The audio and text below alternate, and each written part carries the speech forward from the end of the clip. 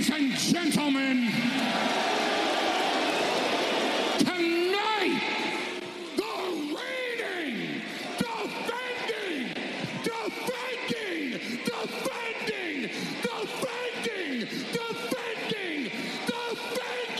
undisputed, universal heavyweight champion, Wildcat Radio 2.0.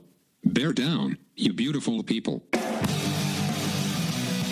What's up, everybody? This is Wildcat Radio 2.0. I'm Adam Green, Keith Brett Berry, and Brett, for the first time since March, we have a game to talk about as the Arizona Wildcats football season is set to kick off Saturday in Utah.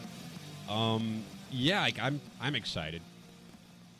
It's a honest to God game week, Adam. It is. Like, we didn't know if this would happen. Had a couple false starts, it seemed like, but here we are, Arizona, Utah. The kickoff, the time changed, actually. It was supposed to be at 2 o'clock our time, then I think it got moved to 1:30 Arizona time. It's now going to be on ESPN2 instead of ESPNU because of a cancellation from one of the other games that was supposed to be on ESPN2. So Arizona gets moved into a more, I guess, prime time spot on the Deuce. So, hooray. Did they still call it the Deuce? I don't know. I'm dating myself with that one, I think. But, yeah, like Arizona, Utah. Arizona is a 14.5, or they're a 14-point underdog right now. The line began at 14.5, so the smart money is clearly on Arizona, I think is what that means. But, yeah, this abbreviated season for Arizona, the third under Kevin Sumlin, little in the way of expectations or even optimism outside of maybe Wildcat Radio 2.0. But it's football, it's live sports, it's Arizona, so even if you think they're going to be bad, you have to be excited for this. Yeah, I think all the things that we've been talking about for this very elongated offseason, win or lose, I'm very excited to see how the team looks and some of the players, especially certain position groups that we think could become a strength even if they haven't been in the past. Thinking like the defensive line, maybe even the offensive line, wide receivers. I'm real curious to see how they all perform as position groups, and Grant Gunnell at the quarterback spot, obviously. I think we've talked about this as a game where there's so much unknown with Utah, and they've had so many changes that, if a first game of a season can be characterized as a trap game, if we're allowing that to be a thing, this, would seem to potentially qualify for that if you're Utah. Arizona doesn't have, their expectation is to have no expectations, right, for the season. So how is that going to translate? We'll see. And there's also the interesting idea of being prepared for this game. Now, granted, it's the first game. They've all had time to prepare, but this offseason's been so weird. And, year 3 was always going to be the make or break year for Kevin Sumlin, especially after the first 2 years, the way they went. And the COVID pandemic might have changed things. Arizona may not have the money to fire him if they decide they want to do that. And especially the shortened season, is it even fair to judge? In some ways, it will be fair to judge because there's certain things you're going to be looking for in terms of growth, in terms of Kevin Sumlin recruits playing well. And to your point, there's so many changes for Arizona, so many changes for Utah. But Utah, of course, they have the system in place. They're losing their quarterback. They're a different offense. They lost pretty much everybody. It feels like all their main guys. And yet you trust that they're going to be good because they're a well-coached team. They're a program that they should be able to keep rolling. But Arizona was so bad. I mean, they lost the last 7 games last season.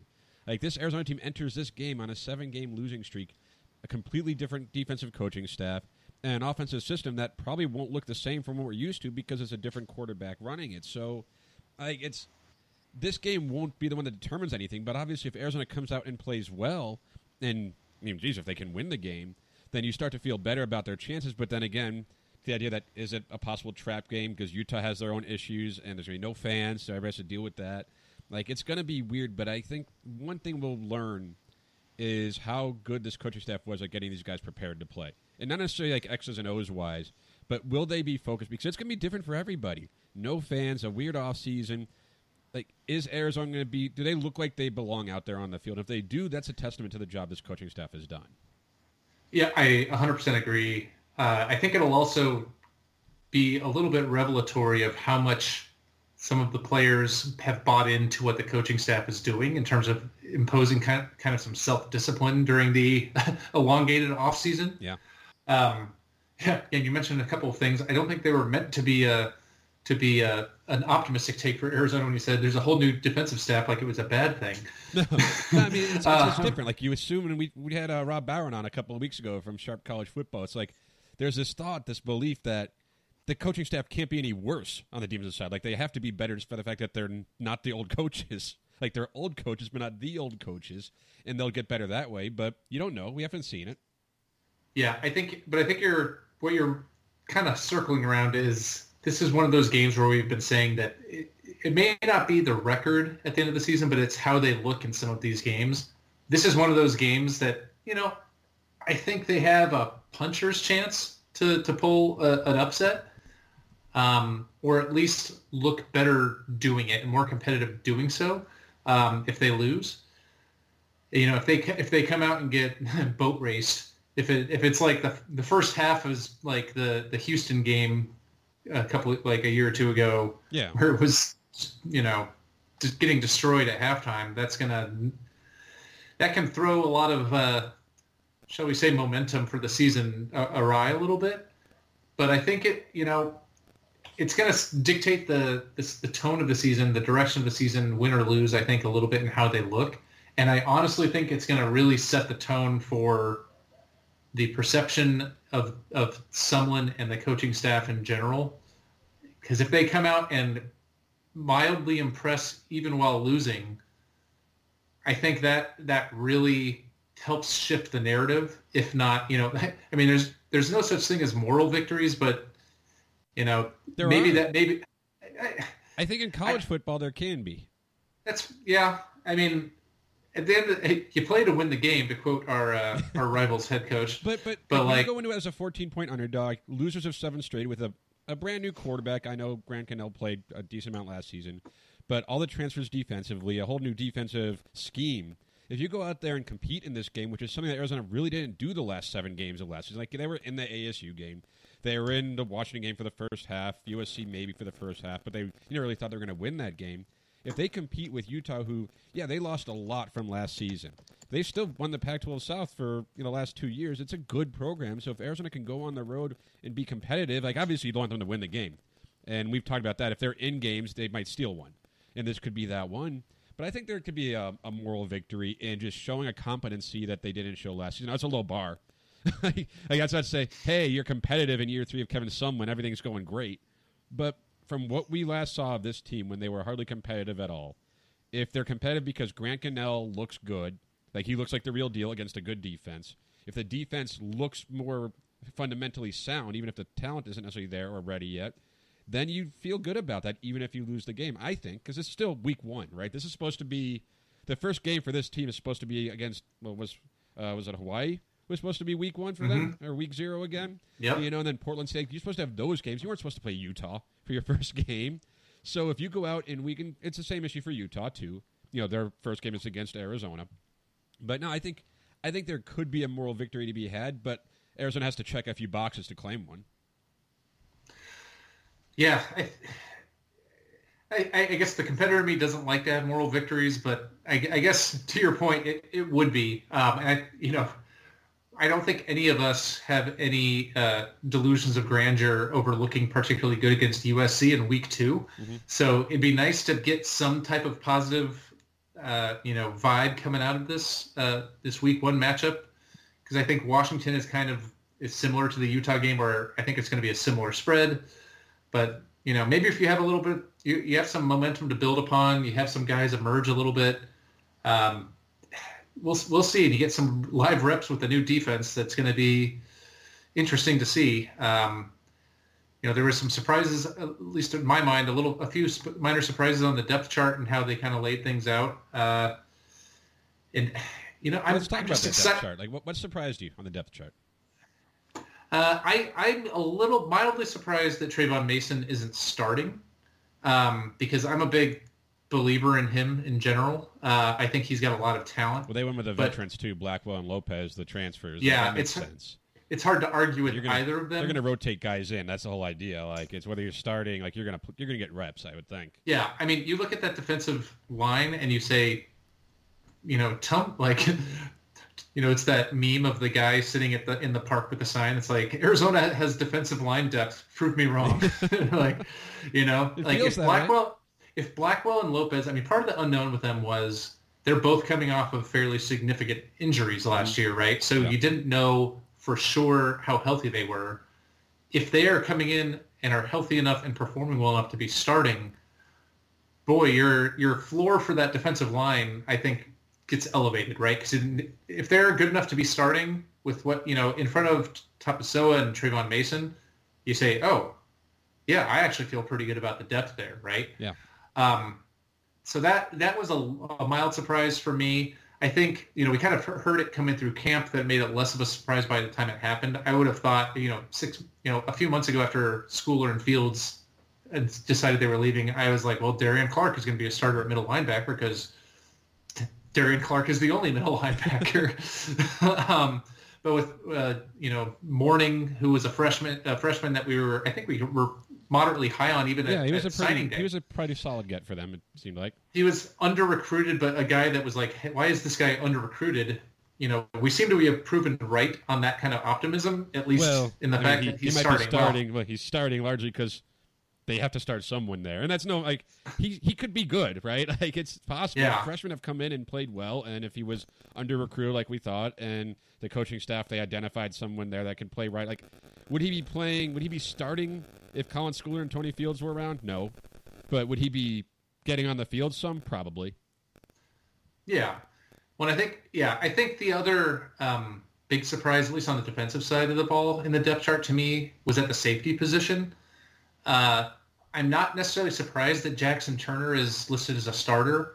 I am a little more surprised that I would have thought they would have moved him to free safety so Christian Young could be on the field as a starter. But again, I think they're going to be rotating guys. Yeah. Because Christian Young, you would have thought he's a lock to start, right? But Jackson Turner is a guy who I was high on coming out of high school and seemed to have really positive feedback, in a limited role before kind of getting derailed with injury as a freshman. I'm really excited to see what he can do. And then also, back from the dead, essentially, Reddy Short listed as a co-starter basically with Jarius Wallace, who's a guy who was relatively highly rated. That I think he was a 4-star in some things. I think he was a UCLA commit, if I recall correctly. That sounds right, yeah. And then I think they basically dropped him, and then we got him, and people were like, oh, borderline 3-4-star recruit that came from UCLA. This guy should be a player, and haven't heard anything. Like, he's never played, I don't think. He's a redshirt junior. I'm not even sure he's seen the field on special teams on a snap. Which it goes back to also, like, when you have this many issues, like, not issues isn't the word. We have this many changes, this many new guys stepping into the lineup. It's either because they're really good and played great in camp. A new defensive system means there's different roles for people that might fit better than what they were before. Or it's just desperation. They need to throw someone in there, right? And we don't know the answer to that. Like, you'd have to think there's a reason Reddy Short never saw the field. Now, maybe with a new coaching staff and a different defensive system, he fits it better. Like, that's possible. But, like, you can't bank on that, right? If you're looking for weaknesses on this depth chart, like, defensive line is a strength, which feels weird to say. I can't, like, even hearing myself say, it's like, wait, what? But on paper, it's a strength. Also on paper, Arizona's safeties are bad. like, on paper. Yeah, I think that's largely a product of Jackson Turner being an unknown quantity at this point, and Reddy Short. I think for Reddy Short, you touched on a new coaching staff. I think sometimes guys can get in the doghouse with certain coaching staffs, and they're not like the favorites. And, sometimes that can also be a motivating factor for some of these guys on the defense that were maybe in the doghouse. And now with the new staff, they're motivated to maybe be a little more focused and dedicate themselves a little bit with a fresh start.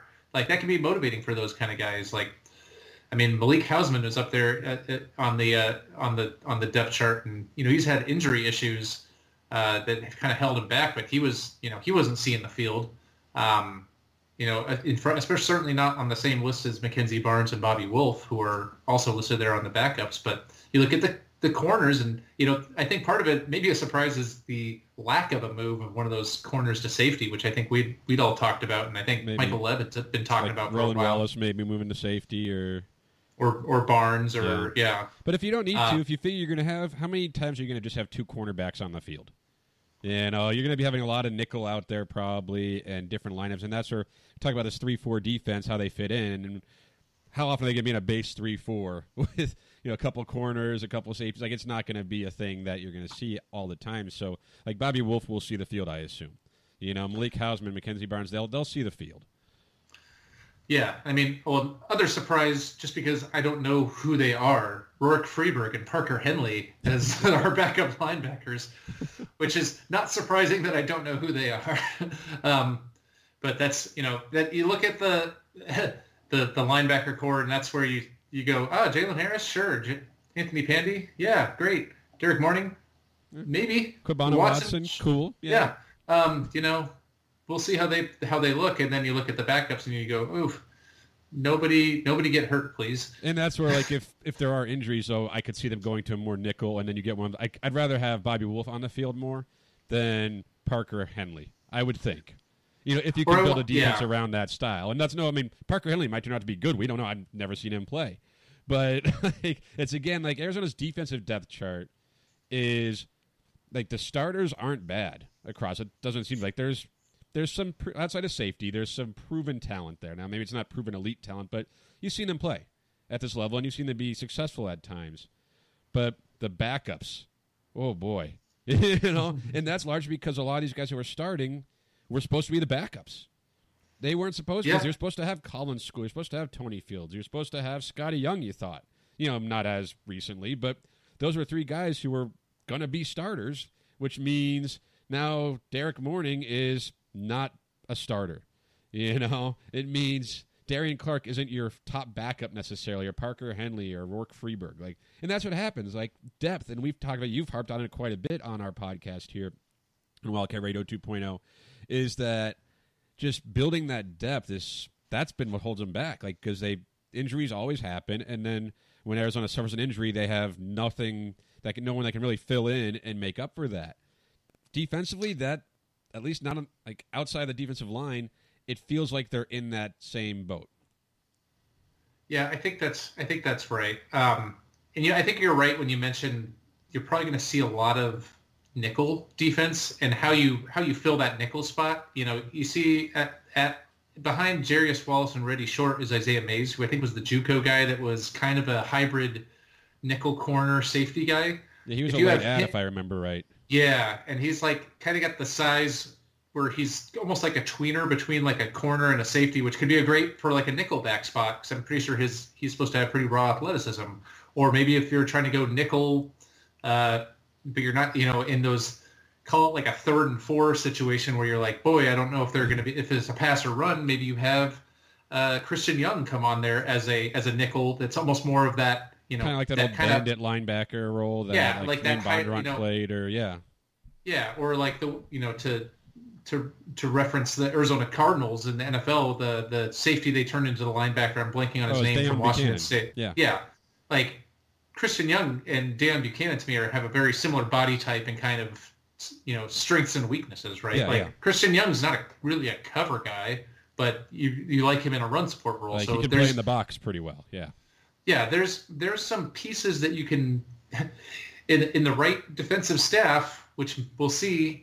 All the experience is there in terms of being able to. You might be able to scheme your way with some of these pieces where you can actually find ways to put people in chances to be successful, which is another thing I'll be looking for, because like looking at Young and Mays right there, even rotating in Jarius Wallace at some spots, like there's interesting things you can do, even if you don't feel great about the frontline starters. You can see your way to scheming that to be successful. Maybe, and I guess it's football is filled with guys who teams were forced to rely on, and then like, oh, this guy can play.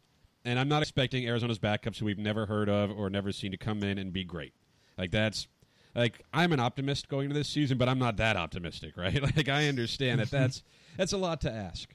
But it can happen, and with the right coaching staff, and that's the other thing, too, this weird offseason, how much of this system could they install? How much did they learn about these guys, with this shortened camp? Like, they didn't have their spring practices and spring camp and all that in the spring game, and then have an entire offseason like, okay, this is what we have. Here's how we can work with this. Like, obviously, they're experienced coaches. I imagine they can figure this out. But for a defense like what they have with so many moving parts and parts that moved out, like, it makes it a little bit trickier. But again, like, I believe in the defensive coaching staff. Like, they're not one that you get excited about, but you look and say, they know what they're doing. And you couldn't necessarily say that about the last coaching staff, on the defensive coaching staff, largely. So, if nothing else, you do feel like they'll be better prepared. Now, one thing we haven't talked about is the offense. And we've talked about that a lot in other shows, but a lot of confidence on that side of the ball. like if Arizona's going to be competitive against Utah or against anyone this season, it's not going to be because this defense suddenly steps up and is just like, whoa, they're top half of the Pac-12 defense. That's not likely to happen. But offensively, they very well could be.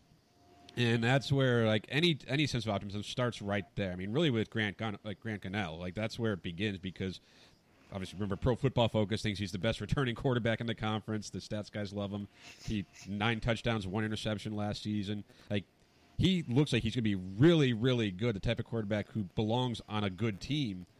And with the weapons he has, I know Jaden Mitchell tore his ACL. He won't have him this season. Frank Brown, MCL injury. Couple of weeks he'll be out, probably 2 to 3 weeks, which in a season that's only 6 + 1, 7 games, missing 3 games is quite a lot. Like that's half the season. But just offensively, for all the questions we have on defense, offensively almost to me doesn't have hardly any. Yeah, you look through, you feel pretty good when you look through the depth chart, certainly at the starters, but you also see some dare I say depth there. Like there's some intriguing guys that you wouldn't necessarily expect to see on the offensive line side, like Sam Lange. I think I saw in the pronunciation guide it's Lange. One of the JUCO. I think he was a JUCO transfer, right? 6'5", 329. He's a big man, but like back up at left tackle, and like Tyson Gardner at left guard is kind of surprising. Like, but realistically, there's probably 7 guys in the rotation, and there's probably 8 deep, and that means. They have Congle and Donovan as either or at right guard.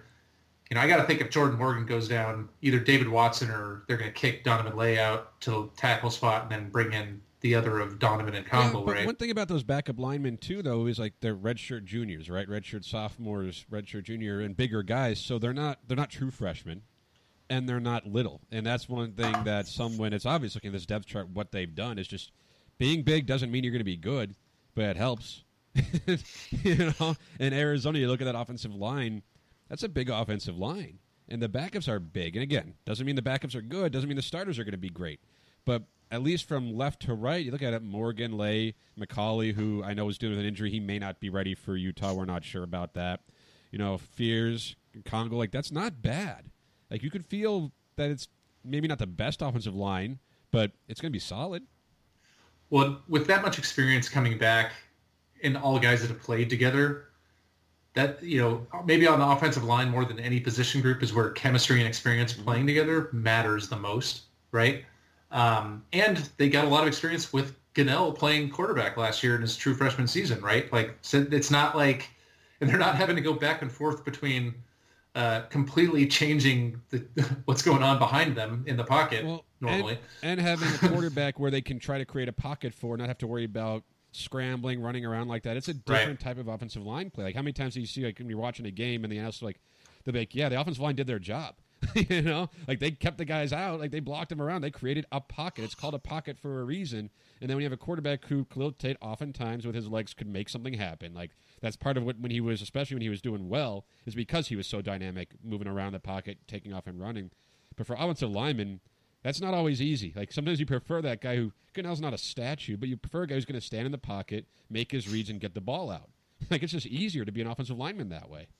Yeah, I 100% agree. And then, looking through the depth chart, I think the only other maybe mild surprises would be Boobie Curry getting outright named a starter over Drew Dixon as a redshirt junior. But I think we were all hoping that would happen, and you've heard nothing but positive things about Curry having a fantastic camp. Maybe he's a breakout potential kind of guy. His history right? with Gunnell, too, in high school probably helps. Yeah. And I was actually kind of surprised to see Majon Wright showing up as a true freshman on the depth chart, but that might be and Dylan Miller, who was a guy that I was like, he's a Phoenix kid that when he was a recruit, I was like, I feel like, am I crazy that this might be a guy that he's got good size, but he was relatively, unheralded, but another guy you're hearing had a great camp. And if, you look through that, you look through the running backs, you look through the O-line, you feel pretty good when you go position by position. You do. And Michael Wiley apparently has put on some serious muscle and looks like a different guy coming out of the backfield. He might have to move the linebacker depending on how things are. I probably saw Tilford. No, have you seen Michael Wiley? And he was a guy too. Like, I'm a big fan of Gary Brightwell, like huge fan of his. And this will be his first time being the full-time starter. Although he played a decent amount when J.J. Taylor was hurt, so it's not like he's never been the lead back for this team. But he's a big running back. He's really fast, and he's going to be the guy. But behind him, Michael Wiley or Tilford or Jalen John. Like, there's so many. Like, there's good depth there. Like, Brightwell's pretty unheralded in terms of Pac-12 running backs. You always hear about some else, but like, every time he's been on the field, he's produced. And it's different when you're getting maybe 20 carries a game, but he may not get 20 carries a game. They have other running backs, but of course, over a 7-game season, maybe say it's fine. He doesn't have to worry about that much. But just offensively, especially skills, and if the offensive line falls apart and isn't good, then none of this will matter, right? That's football. So like, it's easy to gloss over them because they're not going to put up stats, but they need to do their job and be solid up front, and then allows Grant Cannell and these receivers that we're excited about and the running backs that we're excited about to go to work. So if the offensive line is decent, then it's hard to imagine this team not scoring points. And that's what a lot of people forget. Last year, the offense was pretty good, and then the offensive line started getting banged up. J.J. Taylor was hurt. The offensive line started getting hurt. And all of a sudden, they cratered. And like that's football, and that's where you need that better depth because injuries will happen. But it wasn't like Arizona offensively last season was a terrible team for the entire way. That's not true. They were pretty good offensively to start the season, and then it all fell apart. So, they have the pieces to be very good offensively once again. Well, I think you said they're good enough that they should be able to put up points. I would actually argue, even more importantly, they're built and capable of eating up clock to keep the defense off the field. Because you look at those, like, if Michael Wiley has put on the weight where he can pound it in the running game, not just be like a guy that gets a lot of checkdowns and kind of quick. Brightwell, him, Tilford, like, you got some powerful running backs there, and you've got some. It's going to be the most potentially boring Mazzoni style offense that is perfectly suited to what we need this offense to do. Don't turn the ball over, control the clock, move the ball around, take what the defense gives you, long sustained drives, and as long as they punch some things in for some drives in for touchdown and not settling for field goals, that is what's going to set up the defense for success and put you in the chance to win games, right? Yeah. And like I'm highly confident that they'll be able to move the ball, and then I think it's a question of when you get into the red zone, are you able to effectively punch it in and get 7 and not 3? And are you able to avoid turnovers? And everything we saw last year from Grant Cannell and the offense in general is, they should be relatively good at taking care of the ball. And it's going to be a lot of swing passes, a lot of checkdowns, occasional deep pass to try to keep the defense honest, and a lot of, just game management offense that can be really effective at both moving the ball, eating clock, and getting points on the board. Yeah, and that's, I mean, we say that, and then we also talk about these receivers, right? And we mentioned like getting into the red zone, having Booby Curry at 6'2", 203, Jamari Joyner 6'1", 214, Bryce Wolma, who we all forgot about, but he's as solid as they come, 6'4", 239. They have size. Brian Castillo's 6 feet, Majon Wright's 6'2". So the weapons are there, and to the extent that I guess the running backs aren't proven that they can be the guy. None of these guys have had to be over the course of a season. And the same for these receivers. Like Jamari Joyner had one season not as the number one receiver, but he kind of was the de facto when in his first year playing wide receiver. I think there's a lot of reason to be bullish on this offense. Of course, they got to stay healthy too, especially Grant Cannell. But because the backups are Rhett Rodriguez or Kevin Doyle or Will Plummer, that famous "or" that Kevin Sumlin in his press conference talked about. I feel like Rich Rodriguez used to do the "or" thing as well, and it's just like whatever. It doesn't matter, right? You could put in whoever you want. It's not like the NFL where you only have a certain amount of quarterbacks active. If you want to throw Will Plummer on the field, you can throw Will Plummer on the field. But just it's weird to talk about this team as glowingly as I think we have because of the fact that we haven't seen them win a game in a calendar year, more than a calendar year. But offensively, at least week one, and we don't know there's injuries and stuff. We'll see what happens. Who's going to be there. Again, we know about Jaden Mitchell. We know about Frank Brown because they Instagrammed stuff about their injuries, so they were asked. But if this is the line that goes out there against Utah on Saturday, Utah's going to have a good defense, so it's a really good test for this offense. But they seem like they might have the potential to move the ball and score some points. And if they can do that, then they're going to be in the ball game. It's that simple. Yeah, and I think one of the things, like I mentioned, I'll be looking for is Booby Curry. If he's living up to that 4-star hype and had as good of a camp as the rumblings are indicating, if you have Jamari Joyner healthy and you have Booby Curry also now becoming that kind of star wide receiver threat, if you have those two guys that are the defense they're having to game plan around, because guess what? Their leading receiver is returning in Brian Castile. He's the third receiver, right? Like you have weapons there, and then the real question is, do you have the guys that can dictate the defense to respond to them a little bit? And I think Joyner and Curry can be that, and I think Castile and the running backs can take advantage of, if you having a star receiver, or even better, having two out there to kind of keep a defense honest will go a long way to opening things up for the Brian Castiles and Brightwells and Michael Wileys. Mm-hmm. And the play action game, those read options too. That you don't expect him to pull it and run it himself, but dadgummit, you might actually see a throw to a tight end once in a while. Well, it might remind you more of the new Solomon offense when they had, because he wasn't much of a runner. Like he could run, he didn't want to, but he would roll out a little bit and get those quick passes. Just there was always someone open, and that's a Mazzoni offense too. He's not a bad offensive coordinator, but you could argue he didn't do a great job of scheming to the talent he had, but the talent he had also was somewhat mercurial,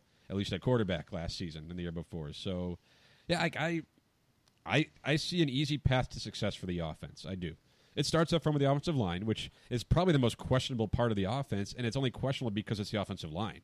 Because like we said, there's veterans there. There's a lot of returning talent there, a lot of returning proven solid talent. I guess Jordan Morgan's not as proven, but he's one of the more highly rated recruits, a guy that USC tried to poach. He's got the size, and they're pretty pleased with him. I don't think you put him at left tackle if you're not confident that he can protect Grant Cannell's blind side. So Jordan Morgan had that growth, but no, it's the one thing you can say. Obviously, offensive football is fun anyway, but that's the one group which has so many options with Booby Curry, with Jamari Joyner, with Wiley and Brightwell, and Tavian Cunningham, and Castile, and Dixon, and just there's a lot of talent there. Somewhat underrated probably nationally because a lot of it's not proven, but there's a lot of talent there. Yeah, I think the big question mark for Saturday is there's been some kind of discussion and rumblings that there might be some injuries or guys that are. I mean, Jalen Johnson is still suspended, which he would certainly be on this depth chart, right? If he wasn't suspended. You think so? I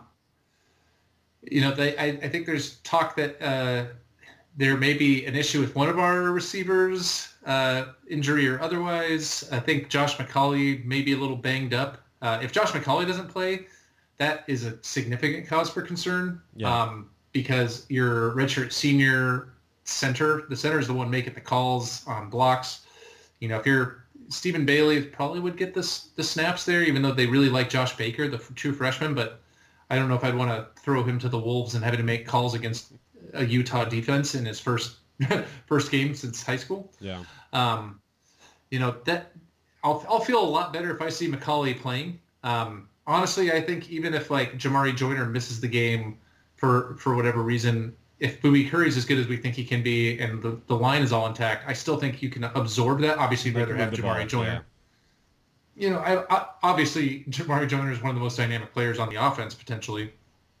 But, I think as we get closer to game time and we get a little more clarity on their status, it'll be a little more revealing. But like I said, my biggest hope is that McCauley is a full go and not having to just try to muscle his way through. But honestly, if he's a guy that's having to play hurt just for the sheer intellect that he brings to the game in terms of calls, it might be worth having him at 85% than not. Yeah. Now that game is going to be Saturday, 1:30 Arizona time in Utah. And you know what, Brett? This will be the first chance you get to bet on an Arizona football game all year, which is kind of cool because between Arizona, the NFL, the rest of college football, there's really no shortage of games to watch. You know, thousands of lines are available on all your favorite sports and events. And if you want to turn your game day into payday, you do so with MyBookie. Brett, I know you're the type of guy who likes to back the big favorites because they're favorites for a reason. But have you considered putting a couple in a parlay for a much bigger payout? I mean, that would seem to be the way to really make the big money. Yes, because not only do parlays make meaningless games exciting, but more importantly, Brett, they give you a chance to turn ordinary bets into real moneymakers. And don't forget those underdogs, Brett, though. They have a ton of value. The thing about the NFL, or as we're saying, U of A football right now, is that underdogs are never really dogs on Sunday or Saturday in the case of the Wildcats. The Wildcats, I guess, they're never dogs anyway, so that's, it is what it is. But every team really does truly have a chance to win, and you do too. Game spreads, championship futures, and player prop bets. It's never too late to get on the action and start turning your sports knowledge into actual cash in your wallet. Sign up at MyBookie, and when you do, use our promo code OVERTIME to claim a deposit match dollar for dollar all the way up to $1,000. It's a bonus that's designed to give you a little help and a head start on your winning season. Remember, that's promo code OVERTIME for you to claim your bonus when you make your deposit. Stacked UFC cards, prop bets for different political things, all the major sports and more. Sign up today to begin your winning season exclusively at MyBookie. And Brett, we touched on Utah a little bit. That is the first opponent of the season, but they're a different Utah team than we're used to. We'll talk about that next after this break. We're back, and Brett, Arizona, Utah, week 1 in early November. Just like we all planned it, right? Yeah. Yeah, if you look at the line, if you're going to MyBookie and ready to bet, the money is clearly favoring Utah. I think it's last I saw was at 14. Utah giving 14 points. Yeah, but the line started at 14.5, so the money started coming in on Arizona. Well, I mean, I think that line is off because I think they're overweighting the game being in Utah because there are going to be no fans there, and Arizona has something of a home field advantage by so much experience playing in front of empty stadiums. Like it might be a new adjustment period for some of the Utah guys.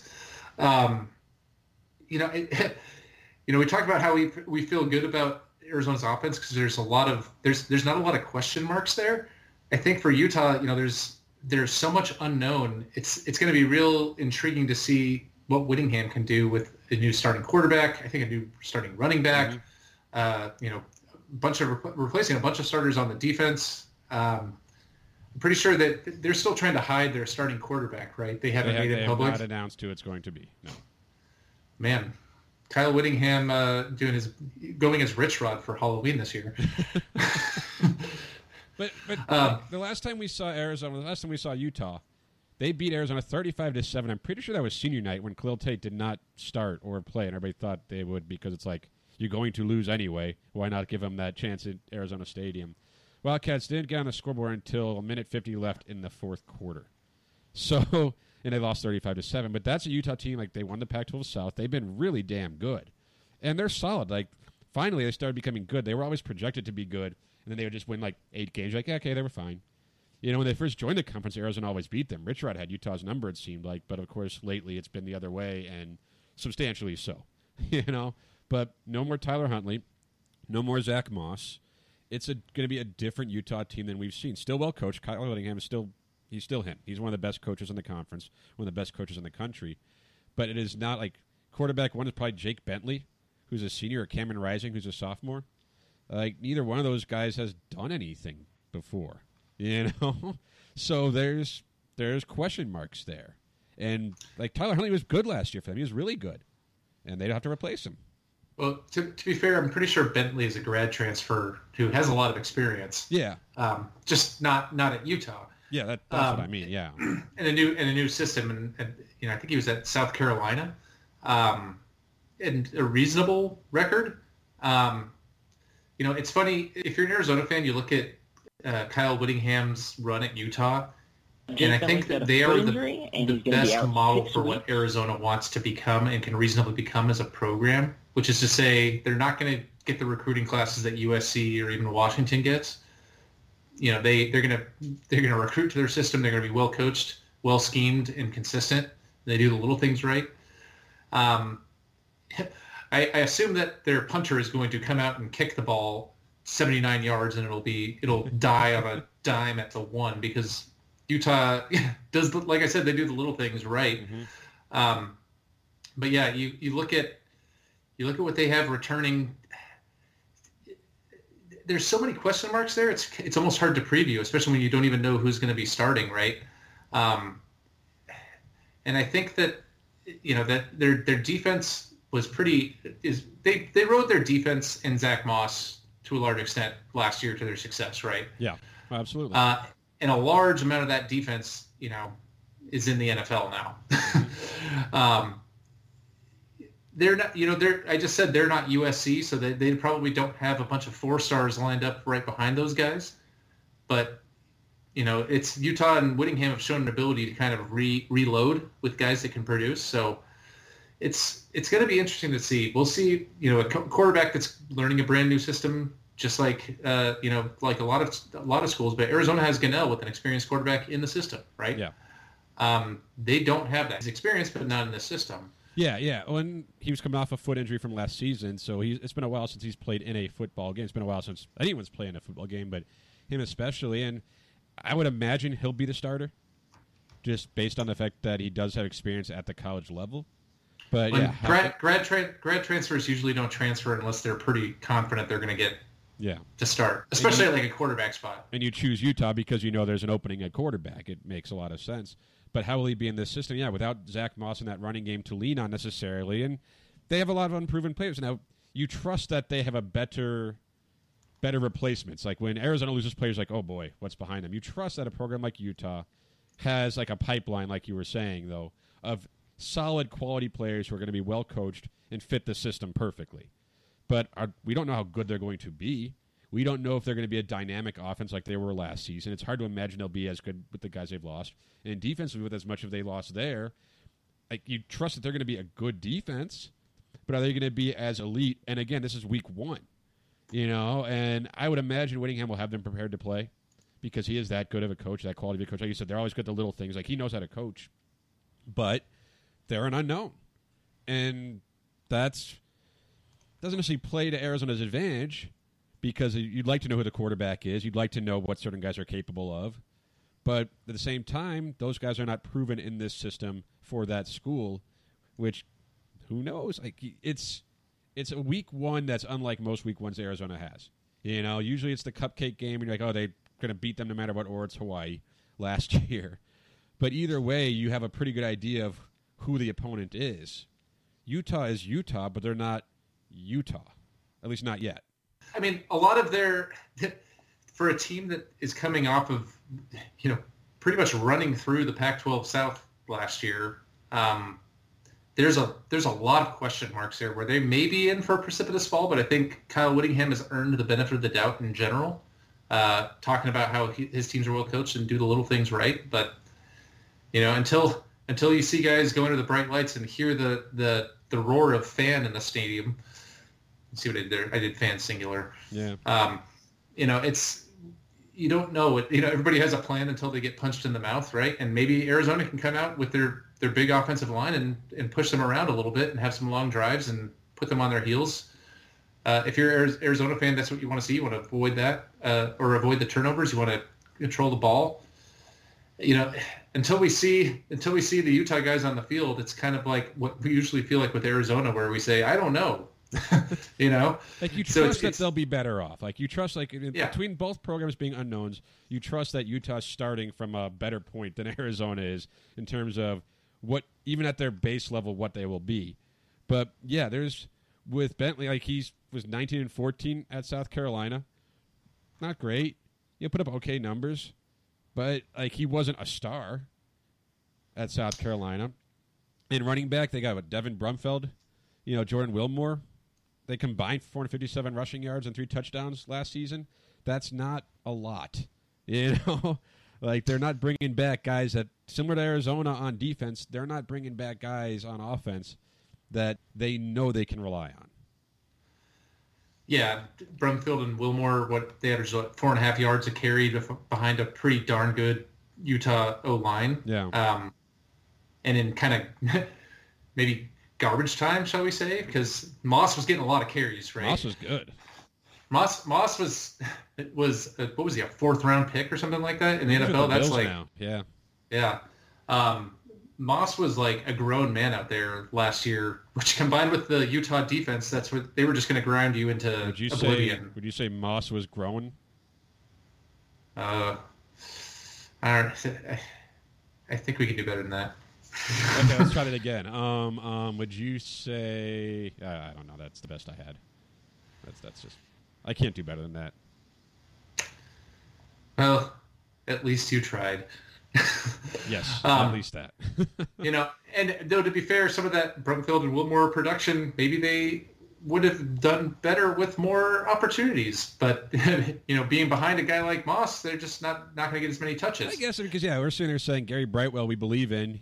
Like, he'll be fine, even though he just never had the opportunities. And these guys are saying, oh, you can't count on them. But maybe they've never had the opportunities. And again, it goes back to you would trust Utah's backups to be better than Arizona's backups, right? Which means the Utah guys have to become starters. You trust that they'll be better than the Arizona guys have to become starters.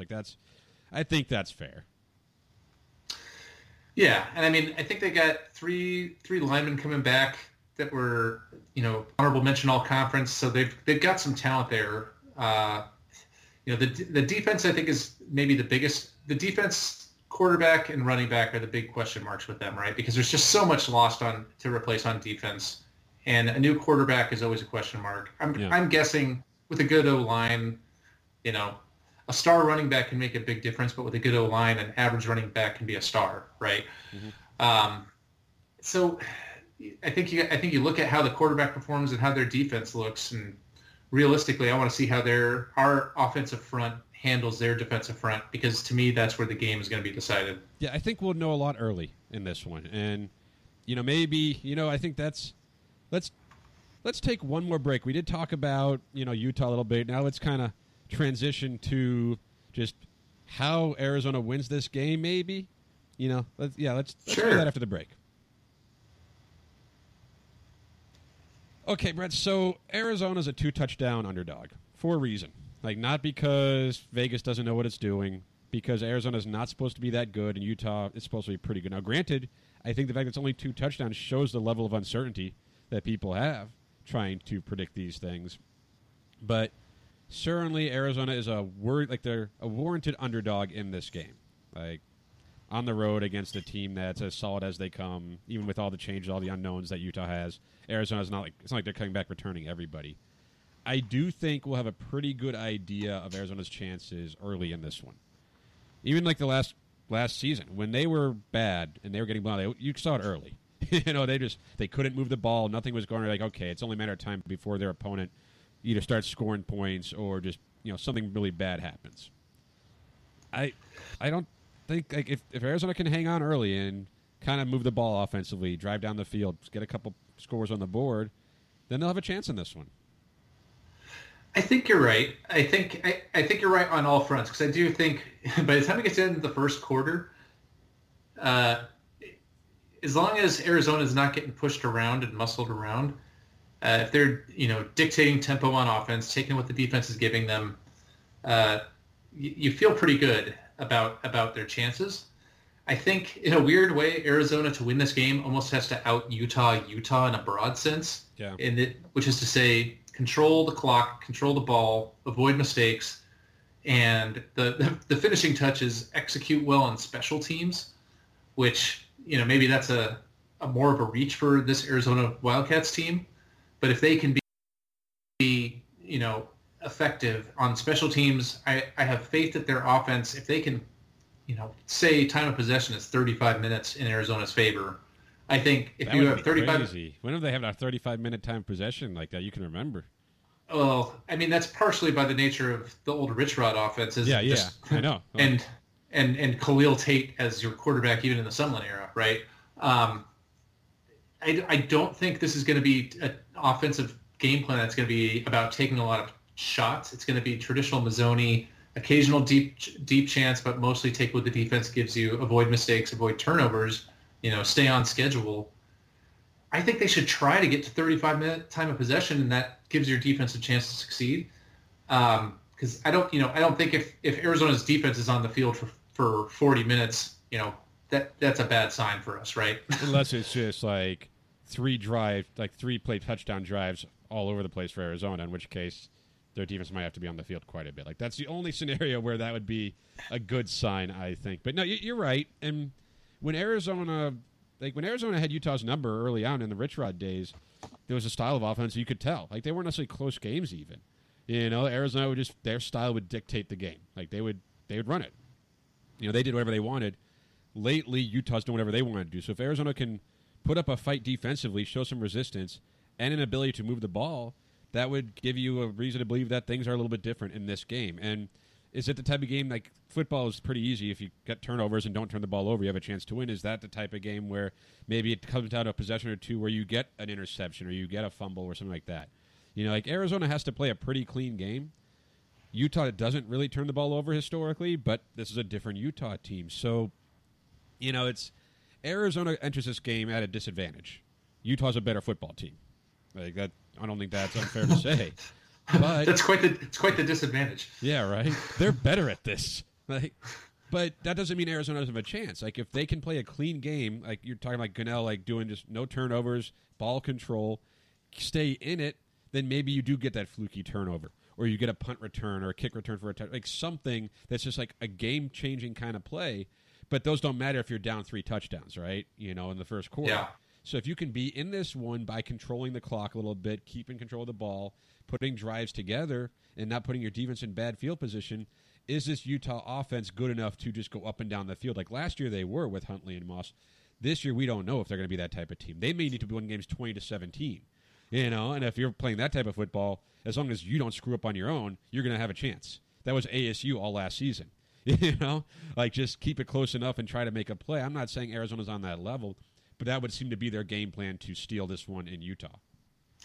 Yeah, and with the Wildcats on defense, I think if you're trying to bank on something to try to steal this one and keep it close enough, that's where I go right back to the defensive line where we're talking about if they can control the running game a little bit, maybe generate a little bit of disruption in the passing game, get to a few third downs, and then hopefully Jalen Harris can be the beast that we hope he can become as a pass rusher. I think that's how you get your, a strip sack or a, hit as he's throwing kind of ball is how you get one of those kind of pressure turnovers. Mm-hmm. And with the defensive line there, if you can, the thing that would negate, our ability to win the clock battle would be if they're able to just kind of run the ball on us and they don't if we don't make their quarterback that's learning a new system have to try to beat us because they can just get 6 yards a carry. That doesn't augur well for the outcome, right? No, absolutely not. And that's where I'm saying, like, in a lot of ways, Arizona almost has to out Utah. Like, I don't expect Arizona's defense to be as nearly on the same level as Utah's defense, certainly not of last season, probably not of this season. But if you look at Utah's defense last season, a large function of their strength was rooted in their defensive line, right? That manhandled offensive lines and controlled the running game, and it basically painted the opposing offense into a corner, which it's easier to scheme around. If Aaron Blackwell, if Roy Lopez, the rotation there with Tapusoa, Trayvon Mason, Keon Bars, if they can hold up at the line of scrimmage on first and second down, that's how you put yourself in a position to get those kind of surprise turnovers. That if we can get a couple of those and control the clock on offense, that's your recipe for winning the game. How nice would it be, even just, obviously we just want to see football. Like, it'll be exciting to see the Grant Gunnell era officially begin and some of these new guys, Booby Curry in that role, Gary Bratwell as a starting running back, the new guys on defense, new coaching staff defensively. But how nice would it be just to see them be competitive? Like, to feel like they might have a chance. Like, I remember the ASU game to end the season last year, they were in that game, they led at halftime in that game. Whether you thought Arizona was going to win or not, you're like, okay, that wasn't a blowout, which probably says more about ASU than it did about Arizona at the time. But how nice would it be to have this game that they're a 2-touchdown underdog after all this, if Arizona's in the game and it's an entertaining, competitive football game? Like, we talked about it early on, like, that would be a sign of growth, a moral victory. But just from, like, a fan perspective, as someone watching Arizona football who, they lost their last 7 games last season. Most of them weren't even close. Just to have a football game that's competitive against a good team on the road, that would be a welcome change of pace from what we got used to. Yeah, if we can to pull an Arrested Development reference, I don't know if you ever watched the show. If we can get upgraded to not buy as a stock rating on defense, that's a big step in the right direction. Yeah. What do you think happens, though? I know we like to do predictions on the show. What are you thinking? I part of me is really tempted to go out on a limb and call the upset, but I just don't know if it's quite there.